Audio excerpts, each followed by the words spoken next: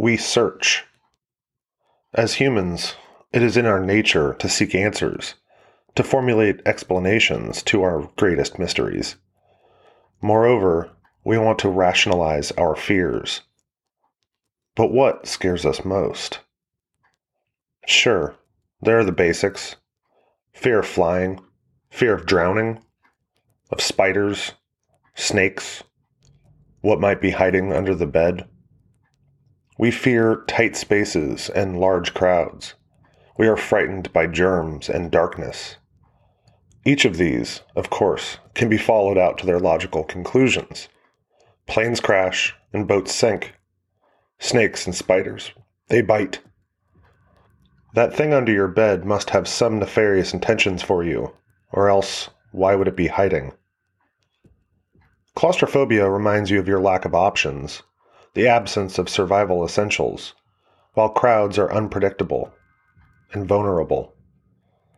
Microscopic organisms, especially in 2020, make us realize that not all threats can be seen. And in that same vein, when does the lurking darkness ever bring glad tidings? This is where a threat waits, watches, then attacks. The list of phobias continues to stretch, and on a long enough timeline, is infinite. But I would argue that each and every one can be traced back to the fear of death. I'm not breaking new ground here. Each of our basic fears is a reminder about the fragility of our lives, that we are not immortal, that often our demise is quite literally out of our hands. But is death the root of these fears? Or is it the uncertainty of what, if anything, comes after? We have theories, both religious and scientific, but no one, not a soul on the planet, knows what will happen when our heart stops. The human mind simply can't process this sort of unknown, as the baseline of its automation is survival. An end to that, well, that's simply a glitch our processors can't overcome. So what do? We call in professionals. We offer our money and time, our houses and our personal lives to individuals who have spent more of their time studying the unanswerable questions that we have, hoping that yes, maybe, they can provide us with proof. We hope they are the real deal. We watch reality shows about ghost hunting and read books about supposedly real hauntings. Like Fox Mulder, we want to believe, even if the questions and answers will scare us into that very casket we've been trying to avoid. Maybe this is why we are drawn to the supernatural, the paranormal. As much as it makes our hearts race, there might be an answer at the end of that tunnel. Even though ghosts, spirits, poltergeists, by and large, frighten us, is there some part of our psyches that is drawn to them? Because their proven existence would assure us that death is not the end. So let's pretend that we believe, that hauntings are real, that they are proof of an afterlife. What happens then when you get a glimpse of what comes after, and you don't like what you see? Ladies and gentlemen, the doctor is in, and the haunt is on.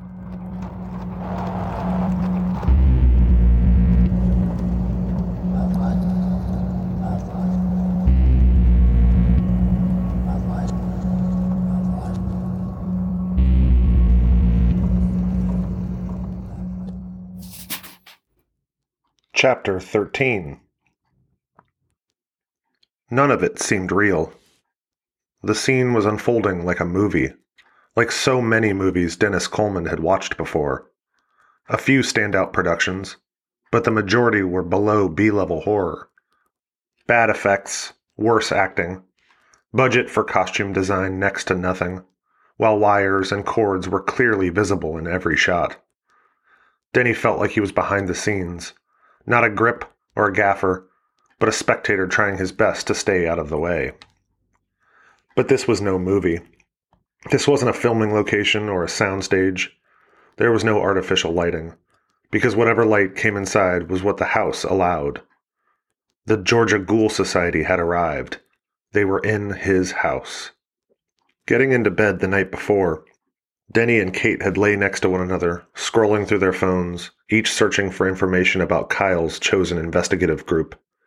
They spoke aloud, but not really to each other, just aloud, as if they were cataloging information or throwing hints at the house itself. 3 of them, Denny whispered. The women are sisters, Pamela and Erin Green. And this guy, Alex Gilmore, Kate said. He looks like a parental basement dweller. Founded in 2016. Nonprofit. Ability to communicate with the dead. 21,000 YouTube subscribers. 13 successful connections. And back and forth, the couple mumbled declarations and statements from the GeorgiaGhoulSociety.org until sleep crept up on them, and Denny had fallen asleep wondering what made a paranormal connection successful. He'd woken up Saturday morning with the same thought, but didn't ask Kate or anyone else in the house. In fact, no one mentioned what was unfolding until the Green sisters and their tech guy, Alex, knocked on the door. Instead, they had coffee and breakfast. Each of them showered and got dressed. Kyle and Denny threw rubber balls around the backyard for the dogs, while Kate and Megan zoned out with reruns of The Office.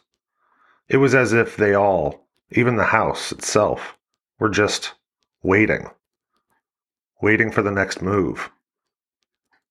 Now, Denny stood in the kitchen, leaning against the scratched countertop, watching 3 strangers go in and out of the carport door, carrying some equipment. 2 women and a lone man, their costumes not what he anticipated.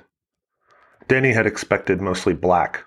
Silk, maybe, with some fringe and intricate lace, but no, they were, well, normal. The 2 women wore airy blouses and shorts. They both had shoulder-length brown hair, one straight while the other was wavier, and they had soft features, high cheekbones, and round, searching eyes. Each were about Kate's height, on the thinner side, and moved like ghosts themselves, delicate and swift. The women weren't twins, but could have passed as such. 20 minutes before, Denny had learned each of their names, but promptly forgotten them. In his mind, they were Converse and sandals, due to their chosen footwear. Their male companion was what Denny had expected.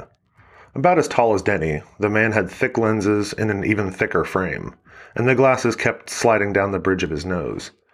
Shaggy, unkempt hair, but it was apparent that this wasn't a fashion statement, but rather that he had much more important things to do than look in a mirror. He wore baggy jeans and a t-shirt with a cartoonish sprinkled donut, a massive bite taken out of one side. Above it were the words, "I donut care." He probably could have benefited from more sunlight on his skin and perhaps a few push-ups, but overall, he appeared to be a regular dude. All 3 seemed average, normal. Not the sort you'd expect to see in graveyards or sitting across from you during a seance, or posting almost comical videos of paranormal phenomena on the internet. In fact, out of that particular context, if Denny saw them on the street, he'd peg them for librarians or housewives, or members of the Best Buy Geek Squad. This whole notion was frustrating for Denny, as he wanted an excuse to stop everything. Stop it and go back to ignorance. He wanted the Georgia Ghoul Society to pull into their driveway driving a hearse or the Mystery Machine and have a trio of goth teenagers pile out. Instead, it was a 10-year-old lime green Xterra, with 3 people who could be strolling through a farmer's market or reading placards together at a local museum. Denny wanted bad tattoos and upside-down cross necklaces. He hoped they would have black fingernails and speak only in monotone. Where were the chains and crystals, the Manson shirts? He wanted the volatile mixture of arrogance and ignorance, the telltale signs of mental instability. He wanted a group, though he'd never admit this aloud, that he could dismiss on sight. When he was younger, Dennis Coleman had been that goth kid, and most of his demeanor and appearance were defense mechanisms. Denny wanted that.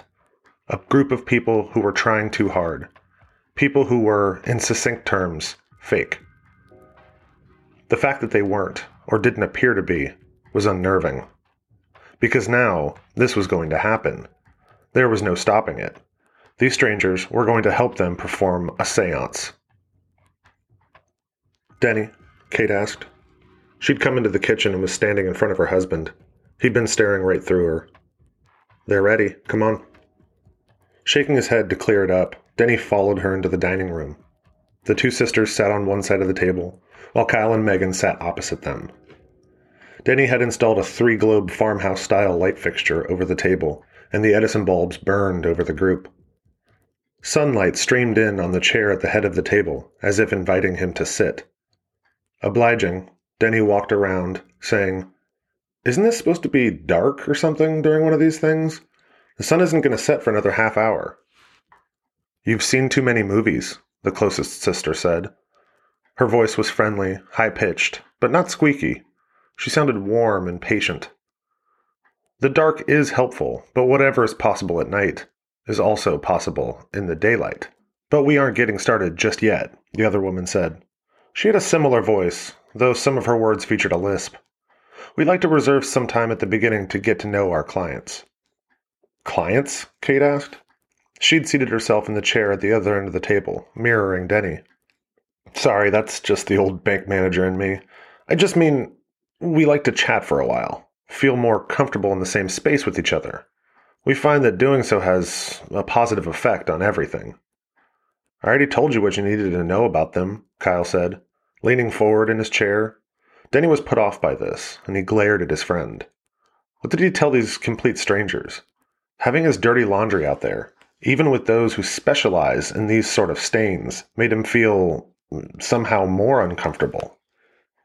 If that was even possible, under the circumstances.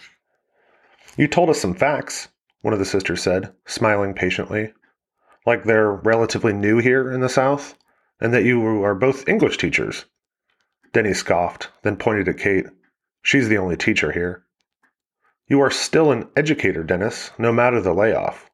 Your job is to help others, sort of like us. But we're getting ahead of ourselves. We had brief introductions earlier, but let's go a little deeper. I'm Aaron Green, and this is my sister, Pamela." Denny leaned back in his chair so he could see under the table. The closest woman was wearing the Converse. Aaron equals Converse. Sandals is Pamela. "Call me Pam," the woman said, her smile just as warm and inviting as her sister's. "We were born here." The room was silent, as if waiting for Pam to finish the sentence. But apparently, that was it. Kate said what Denny was thinking. "What do you mean, here? Like, this house?" Denny knew that was impossible. The few tidbits Kate had let slip, or the information still up on her computer screen, told Denny that the original and only owners of their house had no children. "No, of course not. This city. Augusta," Pamela said. "And you'll want to laugh, but we've always thought that we had some sort of a connection to the other side. It wasn't until a few years ago that we began taking it seriously." "Does anyone want coffee?" Megan asked, her voice thin as if she was already uncomfortable. There were a few nods, including Denny, and she went into the kitchen. "By seriously, do you mean full-time?" Kate asked. "We wish," Aaron said. "No, we don't make any money from this. I mean, some from the sponsors on the YouTube stuff, but that mostly pays for equipment and gas." "Alex?" Pam said, as their companion entered the room. To Denny, it felt like he was conjured by the sisters, appearing in the doorway at the mention of his name. "Well, we've been friends with Alex since we were kids. What, 30 years? 35, Alex said. And Denny realized that this was the first time he'd heard the man speak. He did have the monotone sound Denny was after, but rather than depressive, this was closer to automated, robotic. "I work on Fort Gordon. Civilian contract, cyber stuff." Kyle laughed. "The Army's cool with you being a part of all this?" "My free time is my free time," Alex said. "Ladies, we're all set." "Thank you, Alex," Aaron said, and the man went to sit on one of the blue chairs in the parlor, the same chair Denny had found Kate screaming in a month before. Turning back to the table, Aaron went on. "I work at a bank, just a local credit union, but it keeps me busy most days." "And what about you?" Kate asked. "I write romance novels," Pam told her, the matter-of-fact nature in her voice matching the expression on her face. "Seriously?" Denny asked, not bothering to stifle a giggle. "Yeah, those Harlequin dime store kind. Well, I guess they aren't a dime anymore." "How the hell did you get into that?" This was Kyle, obviously amused. Well, I had an English teacher, not unlike the two of you, Pam said, looking first at Denny, then at Kate, who said I had a knack for writing. I was especially into writing hard science fiction, but it turns out the money is in throbbing members and alabaster bosoms. This made everyone at the table laugh, and it worked to cut the tension. I did not see that coming, Denny said. He reached into his pocket and pulled out his cigarettes. He knew Kate hated it when he smoked in the house, but hey, desperate times. He looked at her, but she appeared like she hadn't noticed. Kate was focused on the sisters. What else do you know about us? Kate asked. We know you're kind people, animal lovers. As if almost forgotten they were part of this as well, Denny looked around, finding both Labradors on the kitchen floor, their heads moving in unison, watching Megan move around the room, hoping for some morsel to drop into their domain.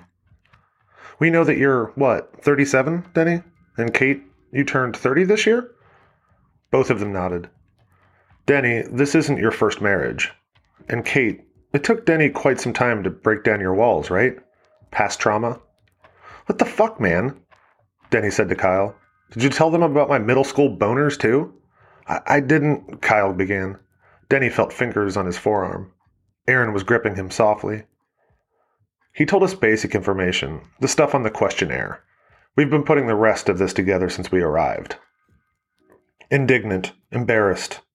That's what Denny felt. What about me says second marriage? The way you treat Kate. Loving, soft, as if you want to get it right this time. And how about her? How do you know about her past? The way she lets you treat her. It's written all over her face.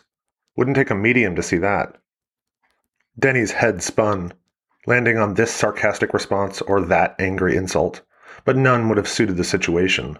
Instead, he kept quiet. The ash on his cigarette had grown long as he spent more time holding than smoking it. Is that what you consider yourselves? Kate asked. From the parlor, Alex said, mediums are quacks, con artists. Erin studied her sister's face before answering, as if she were looking for the right response. We aren't anything. Sometimes we just get feelings. Sometimes we see things we can't explain. Much of what the mediums of the past were doing was simply listening to their intuition, reading people in the room. And that's sort of it. We can read between the lines, see inside people. And what's your read on me? Kate asked, besides my marriage. You've got some good friends, Aaron said. We know that. Because they called you? Denny asked. He reached over and patted Kyle on the shoulder. I don't think you quite understand the extent to which this man will go to fuck with me. No, because they cared enough to seek help. They knew you were hurting. Yeah, we were, Kate said, barely a whisper. We still are. Pamela Green took Kate's hand and squeezed it. Denny thought, this is it. We're all going to hold hands and start chanting or whatever. But instead, Pam let go of his wife. This house, she said, splaying fingers out on the table like piano keys. This home is the first you've owned. As she finished her sentence, the 3 bulbs above them flickered. Not together, as if some surge passed through a local transistor, but sequentially, blinking in order like a traffic light. The group watched the light fixture. Then the 2 sisters shared a look. Denny didn't like that. It was as if this were some confirmation of something, instead of his shoddy electrical work. And of course, we know you aren't alone in this house, Aaron said. There's someone who might consider ownership debatable. Megan returned with the coffee and spread mugs around the table. She was the only one to sip hers. She'd missed the flickering. As they sat around the table, the sun was covered by one cloud, then another, dipping the room into muted blues and grays. Then the sun was gone, behind the overcast curtain in the sky. Kyle cleared his throat. Do I have to be the asshole who asks, what now? Where have you felt the energy most? Denny desperately wanted Kate to take over. No matter how far he'd gone now, or how much he'd admitted, he still felt like a fool. One of those whack jobs, on some guy's spooky podcast. He could barely believe any of this himself, so why would anyone else? But Kate remained silent. So Denny went for it. Mostly in my stomach, sometimes my arms and legs, Denny said, slipping into therapy speak, and like I can't get a deep breath. I felt that way too when we came inside earlier, Pam said. But what we mean is, we're in the house. Denny's cheeks flushed, embarrassment visible across his face. He said no more. Instead, he hid behind his coffee mug. Everywhere, Kate said, finally. But mostly our bedroom in the back, and below it, the basement. Then we start downstairs, one of the sisters said. Denny wasn't sure who, because he was fixated on the wood grain of the dining table. Everyone took some time to get ready. Kate and Megan changed into socks and shoes, fearing the very tangible worry of spiders and cockroaches in the basement. Kyle and Denny opened beers in the kitchen, and Alex, the tech guy, joined them. Soon the sisters came into the room. More drinks were poured, and even more when Kate and Megan completed the group. This was far from the preparation ritual Denny had anticipated. He had conjured images of special teas, steaming with witchy ingredients like wormwood or hemlock, prayers or chants being recited. Where were their robes and other spectral accoutrements? He had anticipated a somber affair, a near funereal procession to the site of the seance. This was the opposite, the photo negative. Denny poured rounds of shots, twice, and the tension was, in a matter of minutes, almost gone. Soon, everyone was loose, almost calm. Not like they were about to try and talk to the dead. The 4 old friends and 3 local ghost hunters spent the next 45 minutes chatting and drinking, moving from the kitchen to the porch until the sun had set and the nocturnal insects began their chaotic symphony. No one noticed the dogs, sitting side by side in the dining room, staring at the chair where Denny, their master, had been sitting 20 minutes before. Their gaze focused on the empty space lit by the last shreds of muted sunlight coming in through the window. They were frozen, as if they were hunting, waiting for a mouse or a rabbit to emerge from under the deck. When the chair slid back, the dogs jumped. Echo let out a shrill bark. Hearing this from the porch, Denny yelled, "Come on, girls! Let's go downstairs!" They each hesitated, backing up slowly, hindquarters vibrating, watching the chair slide backward another few inches, then rest against the windowsill.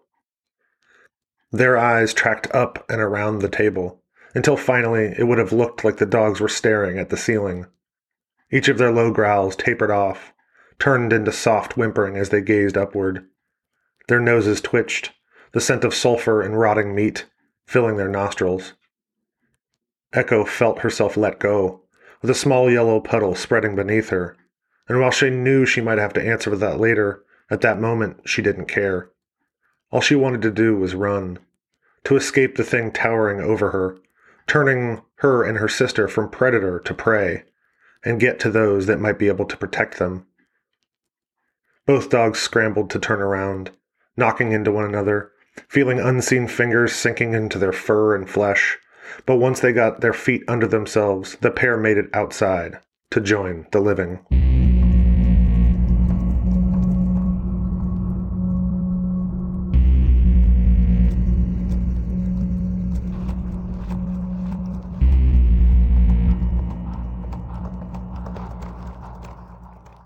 Thank you so much for listening today.